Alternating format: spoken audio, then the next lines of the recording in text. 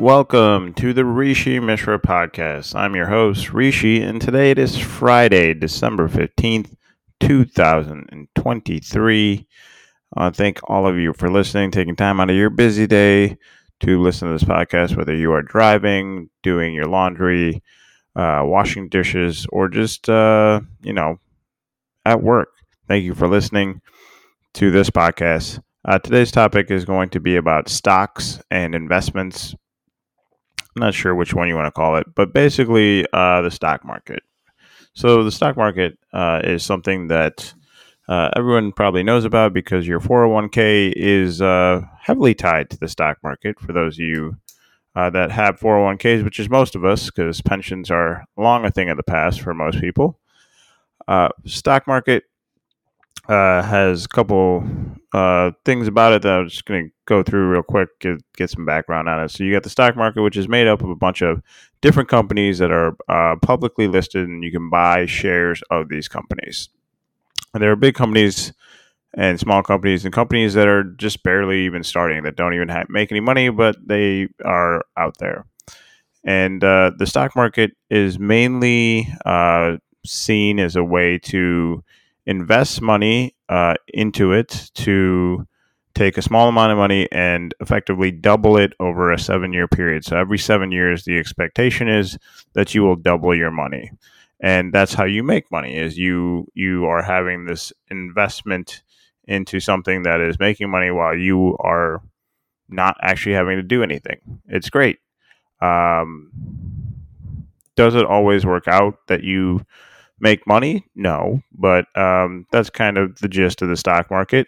It's got a couple major indices, and so the indices are a compilation of different stocks that make up these are determined as like stable, generally well represented stocks, and they make up different indices. So you got the Dow Jones Industrial, which comprises of 30 different companies, and you have the NASDAQ 100, and then you have the S&P 500. S&P 500 obviously has 500 companies, NASDAQ 100 has 100, and Dow Jones Industrial has 30 different companies within it. You also have the Russell 2K, which is for small cap stocks. So the other three that I mentioned earlier are for large cap stocks, which are basically larger corporations that have a higher capital value, like market capitalization, than a small cap stock would, which has a smaller market capitalization. So we're talking like in the hundreds of millions for small cap stock. So you have the Russell 2K, and there's 2,000 small cap stock companies in the Russell 2K. A lot more companies because there's a lot of smaller companies out there.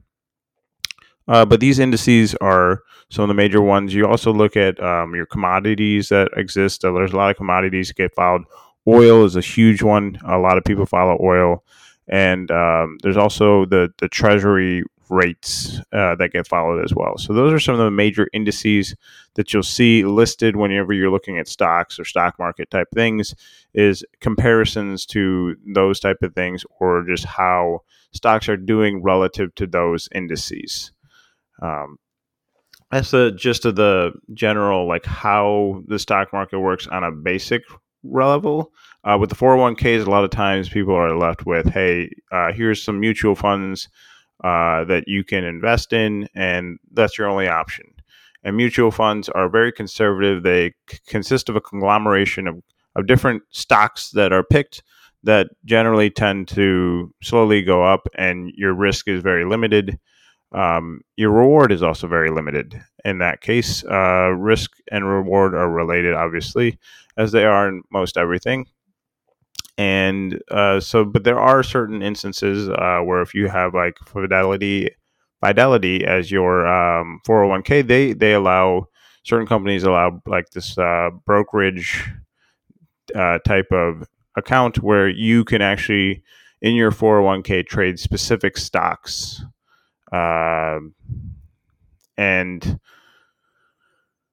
that allows you to then manage your own 401k. It allows you to choose those stocks that you want, take a little more risk, and potentially get a little more reward. And with the 401k, since short of having a penalty for taking money out early, which is there's a significant penalty to that. It's over, I think it's like 60 something percent, or is it 33%? It's vice versa, but it's a significant penalty to take that money out. So it's one of those things you're building for the long term, for 20, 30, 40 years. And so honestly, it's one of those things where I think it makes sense to take risk because you have more time to make that up. And so that's kind of the gist of mutual funds and 401ks. Then you have your individual stocks, and you can trade individual stocks on any number of exchanges. You could do that on Fidelity, Charles Schwab, Robinhood. You could do it on. There's so many other platforms. I'm not going to be able to name all of them. I know there's a ton of them that exist out there. They all offer some sort of entry bonus for you to sign up and be on them. And there's different pros and cons to each one. Each one has a different user interface, different features, different fees that could potentially exist. And so there's differences to each one. And I'm not going to go over that in this podcast today, but they all exist out there, and you can invest in individual stocks with your own money. That's just post-tax money that you're going to be investing in, or investing with, I should say. So this is after your taxes have been taken out of your income. This is your money, the income that you make, and then you can invest that money into stocks. And it's also a great way to make more money. And one of the things that when you invest in individual stocks, there's a couple of things. One, you have to believe in the stock. If you don't believe in the stock, you should not be investing in it. It's just it does not set up well for you when something happens, when an event happens, whether it's good or bad. If you don't believe in the stock, you're not going to be able to make the appropriate decision. You're going to have some sort of bias against the stock in one way or another that's going to lead to a poor decision. So, one, believe in the stock that you're investing in. Don't just blindly invest. It can lead to disastrous results. You could get lucky, but most of the times that usually is not the case if you're just randomly picking stocks. It does require some level of knowledge. There are plenty of stocks out there that don't do well, and there's a lot of people that get burned and who then therefore don't like the stock market. Thing is, though, you're going to fail sometimes. It's never going to be 100% success. If you're that good, you should go to Vegas or you should go to horse track and just bet on that stuff if you think you're going to win 100% of the time, because you're not. And so sometimes you just have to be able to pick multiple different stocks that you think you like. Or, for me, there is one stock that I know I like, and I am very heavily on it because I've done hours and hours and hours of research. More hours of research than most other people would even do in a year or two's worth of time, just even probably at their job. Like I've done a ridiculous amount of research. So I know the ins and outs of a lot of this stuff, and I know that it takes time as well. So that's one of the things. It's like, you can have the option. I say it takes time. You have the option of being a long-term trader, a short-term trader, or a day trader. And I say a short-term and day trader are different in the sense that a day trader is someone who is literally every day looking to make a trade and then either same day or next day sell that trade to make some small amount of money and keep doing that over and over again on a daily basis. And sometimes you lose money with that. You don't always make money. And so there's the risk there, is that you might lose more money than you make. And ultimately, what you need it to happen is for it to balance out in the positive factor for you. It's very difficult to do, very difficult to predict stocks on a daily basis, especially because any number of events could impact the entire stock market on a given day.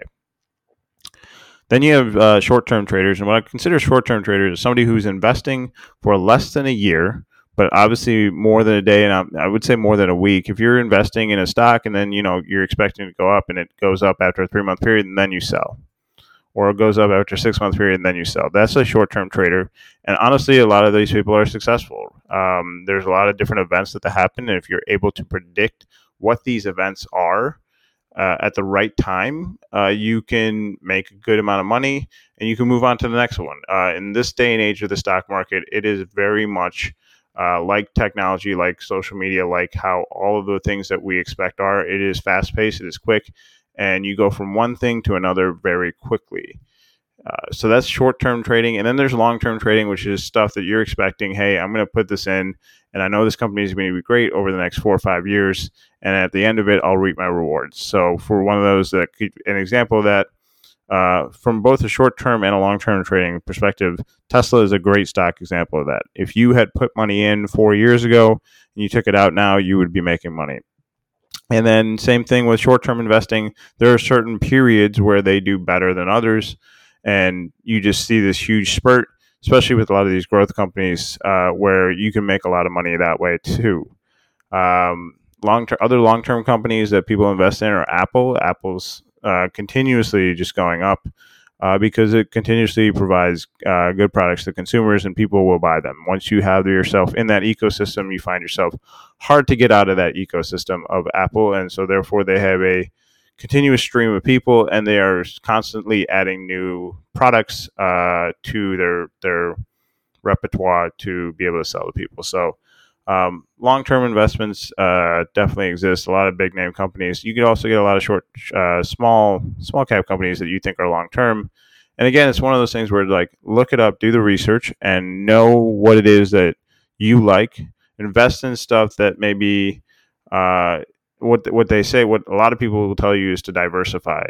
To get a bunch of different stocks in different industries so you don't get burned if one industry does bad, or if something bad happens to a specific industry, like a bill or a news event happens to one industry, you're not completely impacted by that, because you can you can fall back on the other 6, 7, 9, 10, whatever, however many stocks you have otherwise that are not part of that industry. And you can, the great thing about investing, for those of you that have never done it, is you can start with a very small amount on some of these platforms like Robinhood. You can start with $100 or $200. There is no minimum on Robinhood, as far as I'm aware, and there never has been. And that's one of the great things about some of these platforms is they allow the person who is not well versed in trading to start to trade. They have for some stocks, they have what's called like partial stocks, or I don't even know how what the official terminology is, but basically you don't have to buy a full share of the stock. You can buy, quote unquote, a piece of the pie, like a small piece of the stock, like a portion of the stock, and own several portions if you don't have the money to buy like a full share of the stock. That exists out there. And I would say it makes sense to at least learn what it is, because like I said, everyone's 401k is tied to it. So understanding what's happening is key.